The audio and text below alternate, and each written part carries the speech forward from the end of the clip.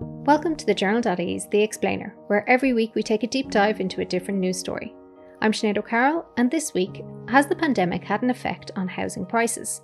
In the last few weeks, the Journal's Orla Ryan has been speaking to people who are trying to buy a home for the first time, and it's not been pretty reading. People being priced out of the areas they currently live, fears that prices are being artificially inflated because sales have to be agreed before properties can even be viewed, and in one case, a house sold at €120,000 above asking price. These are individual stories, but do they point to even more dysfunction in a dysfunctional housing market? Are the issues all pandemic related, or do they go back to the by now age-old problem of lack of supply, exacerbated by construction lockdown? To talk through some of the issues that Ireland is experiencing and to sift through the problems, I'm joined today on The Explainer by Ronan Lyons, Associate Professor of Economics at Trinity College Dublin. Ronan, thanks so much for joining me. Could you describe the housing market in Ireland right now? I think it's hard to understand the market right now without understanding how the market got to where it is. So we need a little bit of context. And if you think about most people's version of Ireland's housing market is defined by the bubble and crash that happened in the mid-2000s and into the early 2010s. But really, that's something of a distraction amidst a bigger issue that has arisen over the last 30 or so years, which is in the face of very strong demand, as Ireland finally found a business model. Ireland Inc. is able to act as a launching pad for North American firms into the single European market. That's kind of what we do to earn our crust. That's good. There's lots of jobs and income being created as a result of that. But what it means is that you need to scale up everything else, what you might think of as the supply side in response. So things like housing can be a critical barrier to growth. And really what we have now, and perhaps we would have happily traded where we were for where we are now, is we have problems of growth. So what we're seeing and what we have seen over the last 10 years, and COVID kind of accentuated it in some ways, it has changed the dynamic a little bit, but it really just underscores that we are living in a country that is growing at a pace it's not used to growing at, and that brings about the need for housing and other infrastructure. And we have been very bad at being able to add the housing that we need, and we're seeing the fruits of that now as we enter the 2020s. When you're saying growing, do you mean growing in population size, like literal numbers of people, or growing in terms of like economy as well? It's a bit of everything. So you could take the same number of people and the same number of households and you give them more money and they will demand more of most things. They will look to have more of most things, including housing. So they might move to bigger homes and they might invest in their homes. So that creates a certain element of housing need or housing demand. But really, when we think of housing need, we think more about the number of households. And there's actually a key difference between the number of households and the number of people, because Ireland, like most high-income countries, indeed most countries, is on this journey from households of 4 or more people on average to households of something like 2 people. And that might seem like that's pretty specific, Ronan. Why are you focusing on that? But take the numbers for Ireland. Suppose we have a population around of 4 million people and they live in households of 4. The country needs 1 million homes. Now, suppose population doesn't change at all, but we move to households of 2 persons. We need 2 million homes, right? You got 4 million divided into 2-person households. You need 2 million dwellings. And of course, they're not the same dwellings. It's not the 1 million family homes you needed. It's 2 million, what you might think of as more like apartments. And layering on top of that again, if you're moving from rural to urban areas, it's really the case that you can't just take your original 1 million homes and hope they work out. It's you've got to think about the provision of new types of homes in new locations. And that kind of decades-long journey, Ireland is in the middle of now. And things have really started going wrong in the last 10 years or so with back to housing supply. So going back to your question, we can think about housing demand as coming from incomes or coming from population increase, and those are important, but just as important is the size and the location of our households. We're in smaller households and we're more urban, and that is probably the pinch point in terms of housing need at the moment. And that's what's, of course, influencing house prices as well as supply.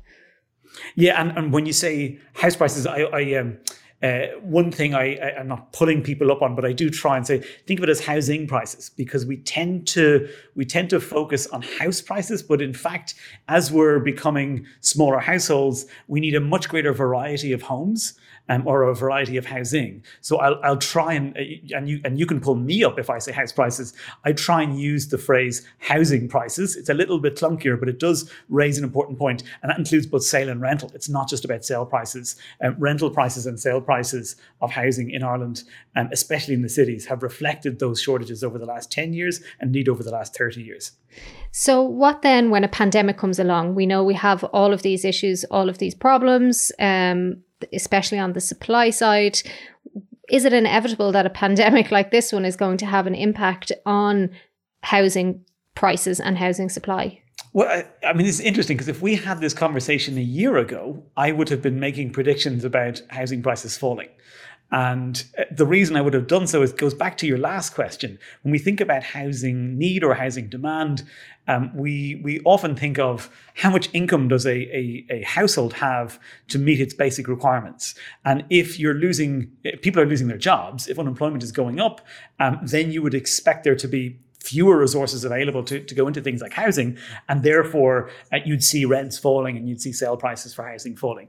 Of course, what we've seen for the most part, and there's an important caveat, but for the most part over the last 12 months is that housing prices have either held their own or indeed increased. And particularly on the sale side, we've seen the sale price of housing increase over the last 12 months. And in some places, it's up by 10 or 15%.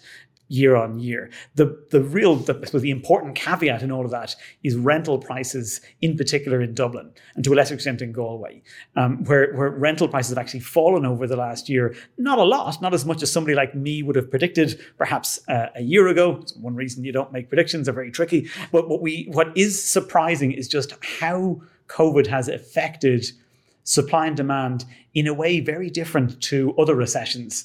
If you go back to 2007-8, or indeed go back to 2001 when there was a brief recession, or before that, you typically think of economic disruption bringing down prices, but that hasn't been the case. Is there any examples of areas that have seen kind of microcosms to explain what's happening because of the pandemic? I think if you look at, one thing people might think has happened is, well, COVID has enabled people to work at home, and working at home means being close to the job is less important. So places like Dublin might lose out.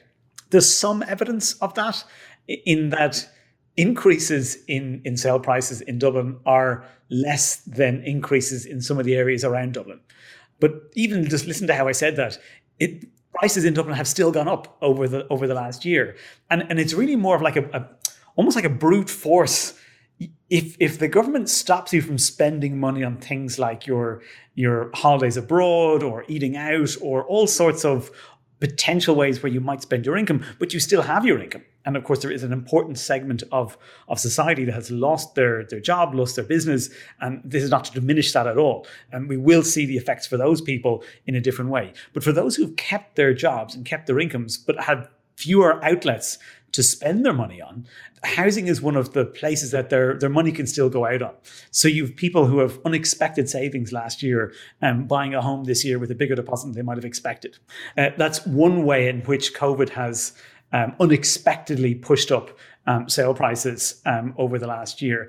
And looking ahead a little bit, and as I say, don't make predictions, because predictions about, what's it Yogi Berra said? Predictions are really tough, especially about the future. But if we look ahead, John Fitzgerald, who's an economist at Trinity, was at the ESRI before, and he's been doing some interesting work on this. What is the best comparator we have for the kind of close down in the economy that we're seeing currently? And the best example he could come up with was neutral countries in World War II, including Ireland, where they weren't at war, so it wasn't like you're on a war footing and then you return to a non-war footing in your economy. It was more like you didn't have the ability to spend as you did pre-war. So during the war, you're kind of on hold. And then what happened after World War II in these neutral countries like Ireland? And actually, in Ireland's case, there was a 3 to 4 year boom. That all this extra savings, people wanted to spend it on things like housing.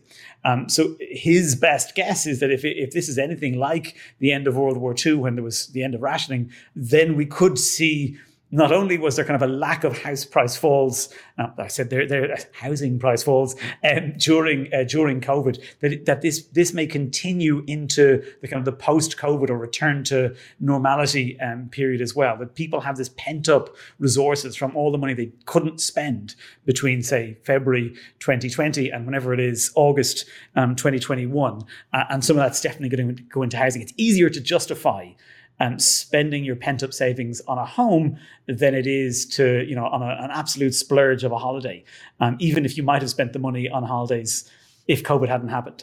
That's really interesting. And Orla Ryan from the Journal has been doing some work talking to people who are trying to buy their first home in the last 12 months or so. And she's hearing anecdotally from people that they believe people not being allowed view houses unless they go to sale agreed is also pushing up the prices of those properties. Is there any academic research into it or any proof that that's happening outside of just the anecdotal? I think when you look at the sales side of the market, there's two elements of supply that have been affected over the last year. One is perhaps slightly more obvious in that, if you can't build homes, as was the case in April, May, June last year, and again in the first few months of this year, if construction has stopped, that's clearly going to affect the number of homes that are on the market for active buyers right now. But perhaps more pernicious has been the potentially, if you think about the way markets work, housing markets work, there are a lot of expectations in there. People will make decisions now based on what they think is going to happen over the next 3, 6, 9 months, as well as 3, 6, 9 years. And what's happening at the moment, and I'm sure the anecdotes will back this up, is that the secondhand supply has really fallen off a cliff. That the number of secondhand homes coming onto the market is down about 40% across the country. And at one level, this is completely unsurprising. If you've got a level 5 lockdown, who's going to put their home up for sale? At another level, okay, well, actually, if prices are up, lockdown or no, if prices are up, maybe you would put your home up for sale. But this is where the expectations bit becomes important again. If you think that prices have gone up and will continue to go up as long as there's not a lot of supply out there, then why would you list now and instead of waiting another 6 or 9 months when prices might have gone up further? So there's a sort of a frenzy in the same direction on the supply and the demand side, as in the sellers are not sure what's happening and holding off, and the buyers see that happening and say, well, I better move now then because things might be worse in 6 or 9 months' time. And both of those, they make demand stronger and supply weaker right now, and they make things worse. And in some ways, it can be a self-fulfilling prophecy. And for that reason, we're lucky to have the central bank rules, unpopular as they undoubtedly are among first-time buyers. And they are, if you think of, without getting too metaphorical, think of housing prices as a bit like a kite, right? And you're the real economy, and the housing prices are blowing around with your kite as people get more or less confident.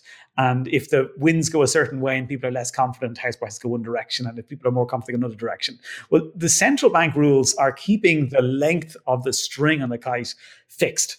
Because what happened in the 90s and 2000s was people didn't know what to do with that string. And they're like, should we give it a bit more string and a bit more string and a bit more string? And eventually all the wind just died down and house prices collapsed. I hope I haven't stretched that metaphor too much. But what my point is that having a strong link between the real economy and housing prices is really important. And we're lucky to have that for all, warts and all. There's negative consequences of those kinds of rules, and I might tweak them a certain way. And, there's other problems that they may bring up, especially when combined with the lack of social housing.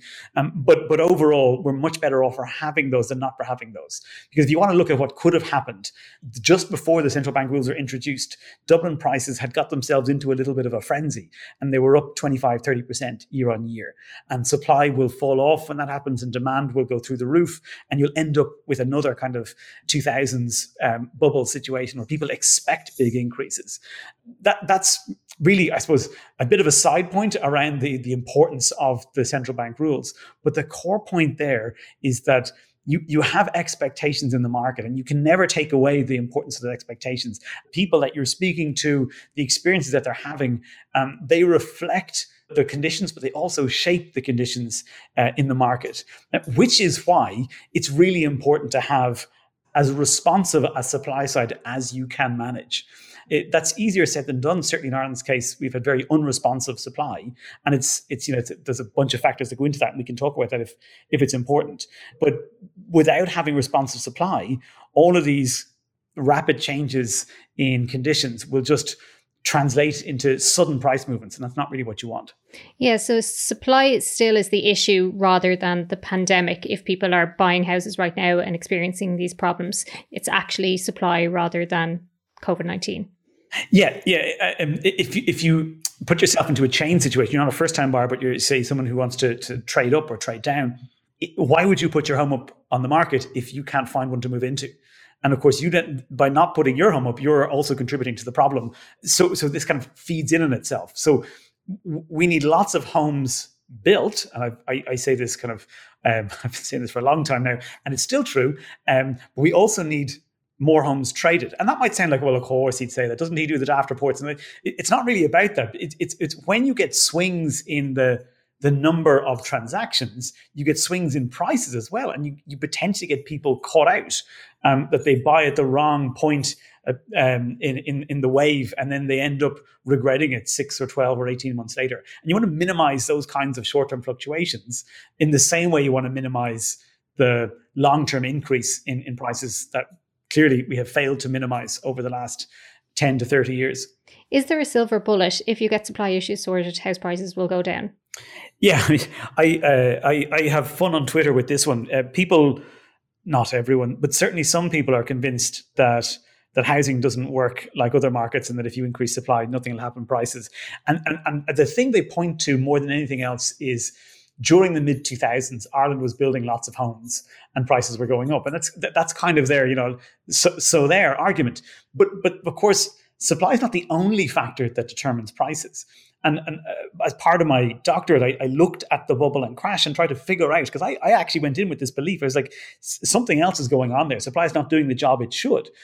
But if you think of, say, three main things that drive prices, there's probably a couple more. But if you take people's incomes, the supply of homes, and then credit conditions as three of the main factors.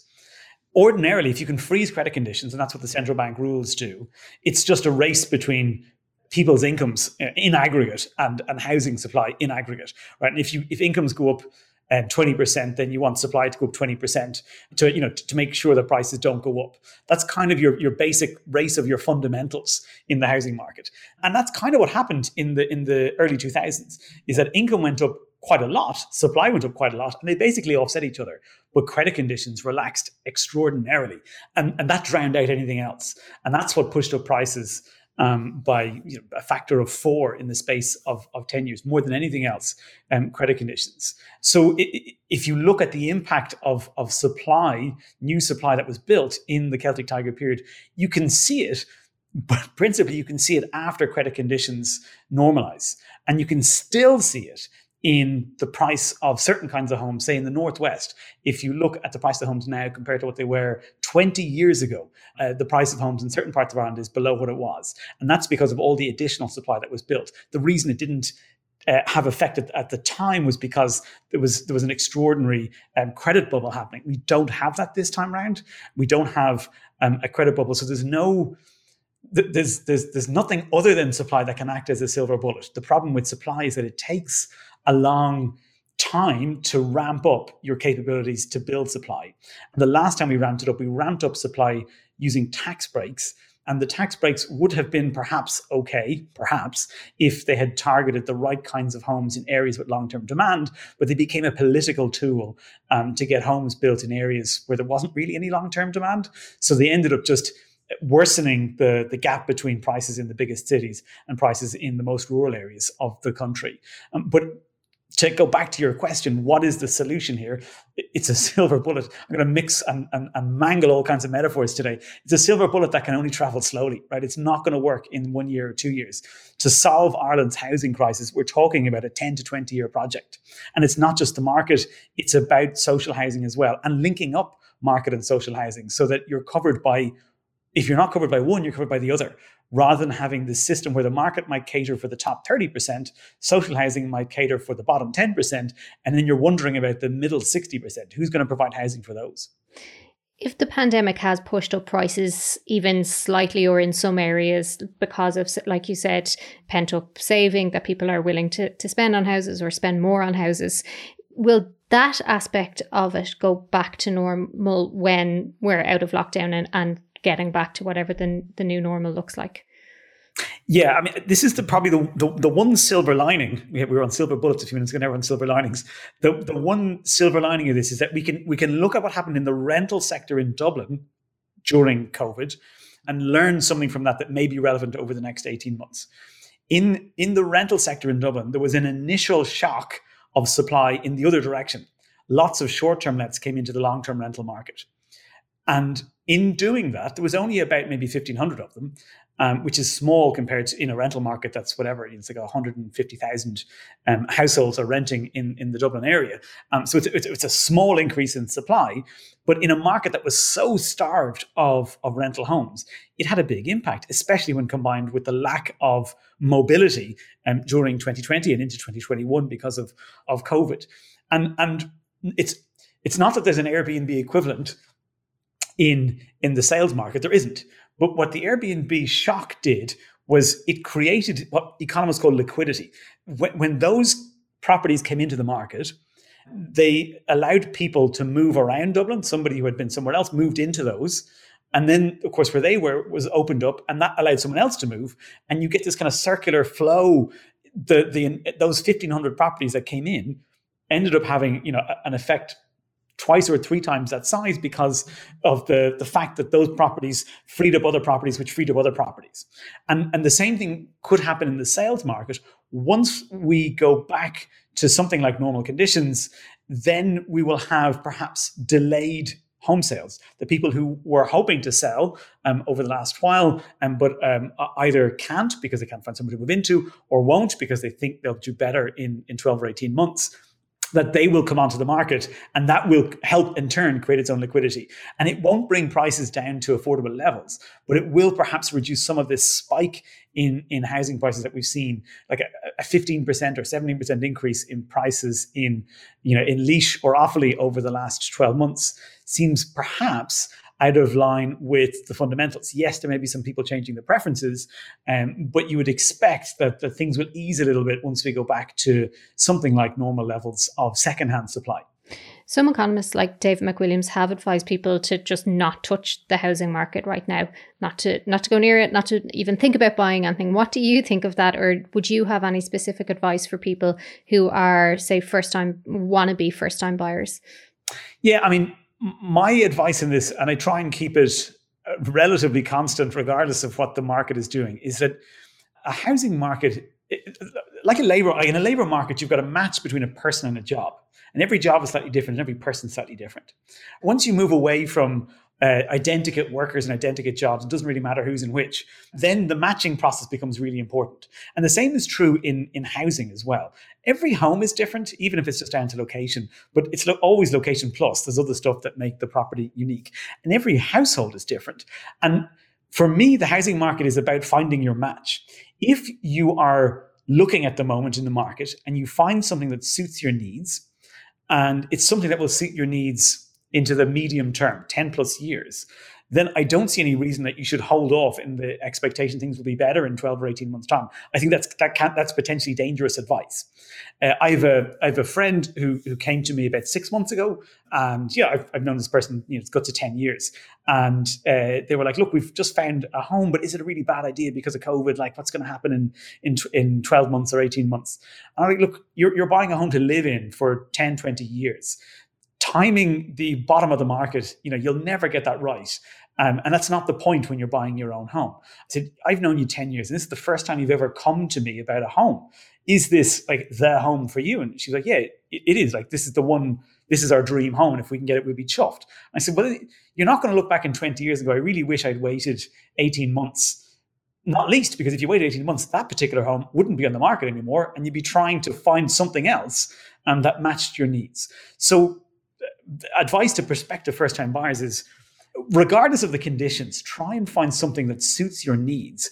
And when you're bidding, be sure to know what your maximum bid is before you start the bidding process, right? So some of this will be determined by how much the bank is willing to lend you, but know for any particular property how much you're willing to go on, because the other frenzy that happens is once you're in the bidding process, you get carried away. And I know I said I was only going to bid 268,000, but you know what? I'm going to bid 290,000. I'm going to go all out, take the maximum mortgage I can. Don't do that, because that's where you could end up with regrets. You want the home that matches your needs, and you want a price that's sustainable for you. That the mortgage is not going to keep you awake at night. I think that's pretty good advice, not to over leverage yourself. Ronan, thanks so much for coming in and talking to us today on The Explainer. Thanks for having me on. Thank you for listening to The Explainer, and a big thank you to Ronan for joining us today. This episode of The Explainer was brought to you by producers Aoife Barry and Nikki Ryan. If you want to support the podcast, there's a few things you can do. Head to thejournal.ie/contribute to become a monthly subscriber. But you could also leave us a review and rating wherever you listen to your podcasts. It's a really, really, really good way to make sure other people will listen and love it too. Thank you, and catch you next time.